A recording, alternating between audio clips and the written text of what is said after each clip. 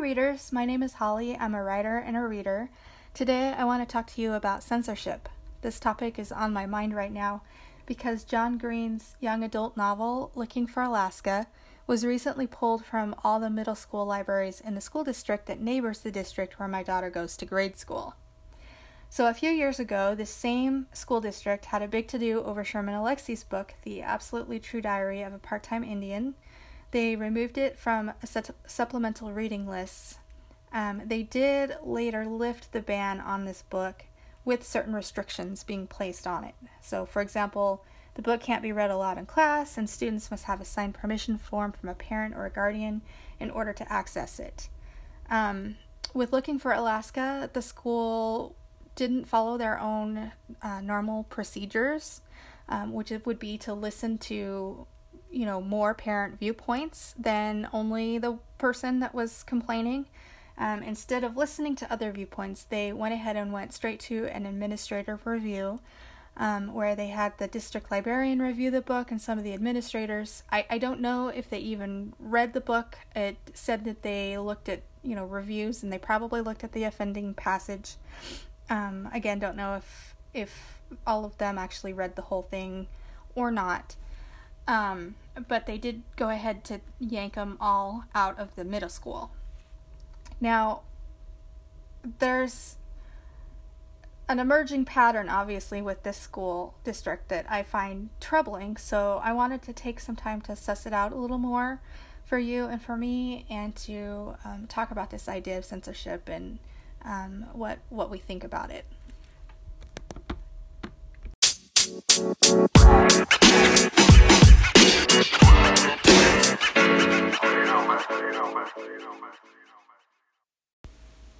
Okay, I feel like I can't really talk about censorship and my own viewpoint about it without telling you a little more about who I am. I was raised in a small rural town in the American West. My parents are very conservative, religious people, and they raised me to be the same. Before I go any further, I want to be clear that I did have a very happy childhood and a loving family who sacrificed many things for me. So everything I say here should be bookended by that. Now, having said that, I will also say that as I have grown into my own adult person, I have obtained views and ideas of my own that are different than, sometimes even the opposite of, my parents. I think reading played a pivotal role in that. While my parents are both very intelligent and were well respected in their fields of work, neither one of them was what I would call a reader. They will read, but they don't do it as a regular pastime, hobby, or habit. I was introduced to the library as a young child by my mom, and I'm so grateful that she took me to that tiny one-room building where I learned the magic of books. I was a kid that felt like she didn't fit in or wasn't fulfilled with the life I saw around me. So if you remember that scene in Disney's Beauty and the Beast where Belle runs up onto the mountaintop and sings about wanting adventure in the great wide somewhere, wanting more than the provincial town where she was raised, well, that was me. So I read and I went places in my mind I couldn't go with my body. Then I went to university and I continued to read, and I obtained a degree in English literature. All of this framed me in my formative years. So, there's another important part of this. As I said, my parents were, and are still to this day, very religious and conservative. Also, they don't read books very often, and when they do, it's not fiction. So, they basically set me free to read, but they had no idea what I was reading as a young person. I loved that the books opened up new imaginative worlds to me, that I could travel anywhere I wanted and go, to any time period. But that freedom I obtained from reading was more than just place setting or time. Which book to read was the one thing in my life that I could really choose. To be blunt, I felt stifled by the religion and the politics and the limited resources of my school and community. I wanted more, and the only way I was able to get more at that time was through books. Additionally, I gained important knowledge about life through reading that was actively kept from me in my parents' attempt to protect or shelter me. To delve deeper into that, my parents believed that if they kept me from the knowledge of specific details about things like sex, drugs, and what have you, I would be safe. It's this idea of if you don't know anything about it, then you won't do it, or you'll be protected, or you won't, it won't touch you, it won't impact you. So we did talk about these things in generalities. So they would say things like, don't have sex before you're married, don't do drugs, that kind of thing. Plus threats about what would happen if those aforementioned things, did happen. I remember when I was in upper grade school, the parents in my town had a huge fit, like mob mentality almost, about something that was taught in a sex education class to the students in the year directly above my class. I still to this day have no idea what the offending material was, but the parents were all so upset about it, it resulted in my class not being taught at all anything about the human body and the reproductive system. Like, no sex education. Facepalm. Shakes head. Literally, my entire education about the specifics of sex that was given to me by my parents, by my mother, consisted of one pamphlet. Mostly it was about menstruation, but there was also a short, very basic description of the mechanics of sex, which she didn't stick around to discuss. Honestly, I've always been disappointed in all of this. And look, I know it's hard to be a parent. I'm one now, and I make mistakes all the time. They're not the same mistakes that my parents made, though, because that way of being raised where information was withheld and there couldn't be any open discussion was, in my mind, very, very dangerous. My parents might disagree and say, well, you turned out fine, but theirs was not the only influence on me. Later, when I went out into the world, I needed knowledge I wouldn't have had if I wasn't also reading as a teenager. If I had not had that information, I would have been vulnerable. There were others who I interacted with who were vulnerable because they were raised in the same kind of household that I was raised in, but they didn't read. They didn't have the information. They didn't know some of the things that they needed to know just to keep themselves safe because that information was withheld from them. But anyway, getting back to what I was talking about, after my mom gave me that pamphlet, I did read a lot. I read Danielle Still. I read, all of these books, like just so much to tell me about the human experience and things that I would have never have thought about or, been able to discuss with my parents. What I'm saying is, I think it's a bad parental tactic to be so silent on important subjects that your children, literally must go somewhere, anywhere else to get what they need to grow. I was fortunate because I got the information from books, not from real world experimentation, as would have been another option. So when people talk about taking books away from young people because of an offensive scene or some language, I think back to myself at that age. I think back to that young girl who was stuck in a cage, who needed to explore, who needed information, and who needed to think. Now, there are obviously limits to, this. Not every single book ever written should be found in a middle school library. But when we rob young people of good books, award-winning books that are engaging and that were written for them, it is my opinion we're doing them a grave, grave injustice.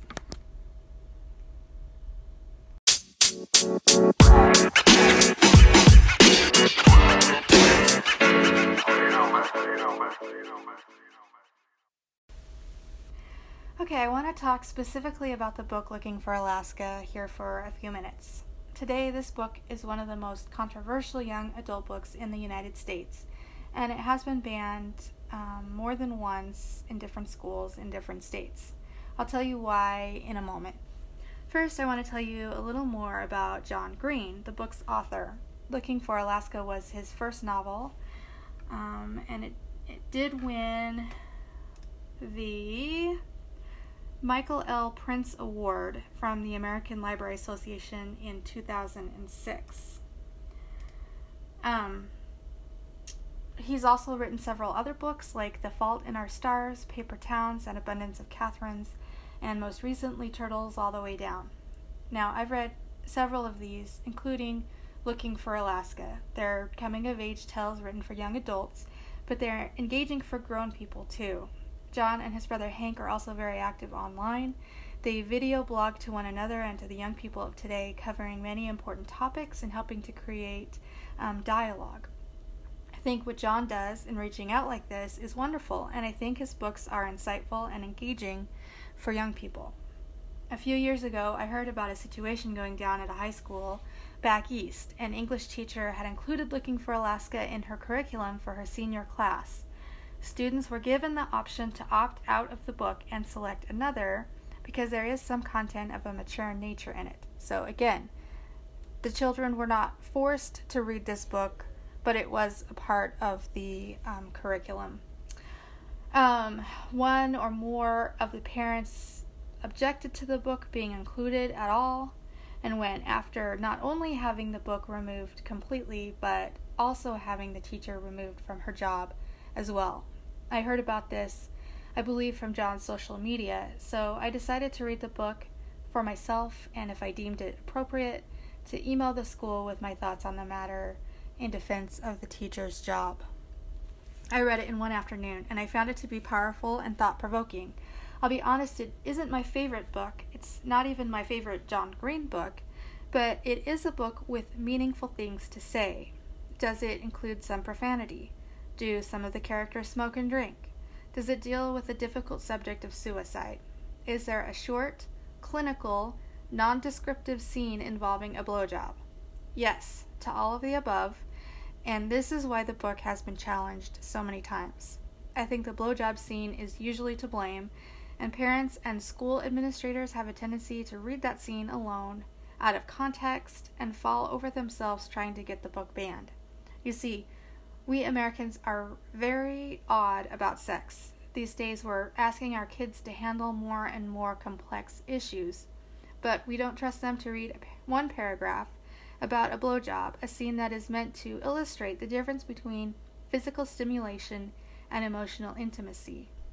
A scene that showcases how the one, physical stimulation, doesn't necessarily lead to the other. To me, that seems like a legit thing for a parent to want their kid to know. And I would rather my daughter learn it from the safety of a book than through a hurtful, real-life experience.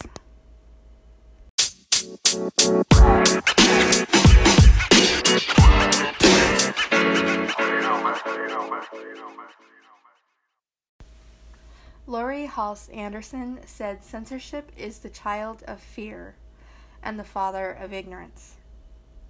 Stephen Chbosky, who wrote another great young adult novel, The Perks of Being a Wallflower, which deals with themes of growing up gay and depression and coping with suicide, also said, banning books gives us silence when we need speech.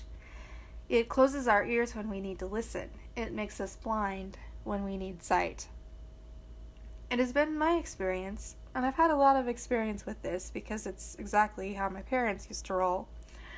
But the people usually screaming the loudest about the offensiveness of something, particularly a piece of art like a book or a movie, are the very same people who have not actually watched the movie or read the book.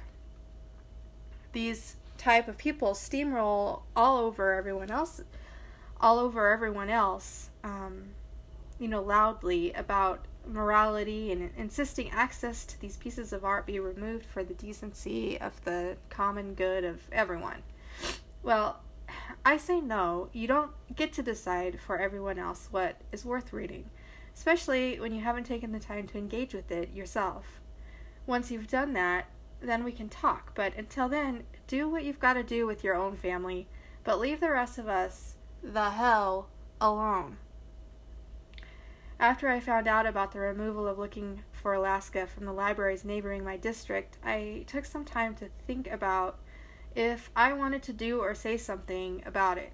Honestly, I'm still a little on the fence about whether or not every single middle schooler should have access to or to read this book, because middle school there's a wide range of ages kind of there and maturity levels. But the thing is, a book in a library isn't a book that everyone must read. It is a book someone chooses to read, usually because that person needs to hear something the book has to say. Robbing that young person of that right, frankly, is a douchebag thing to do.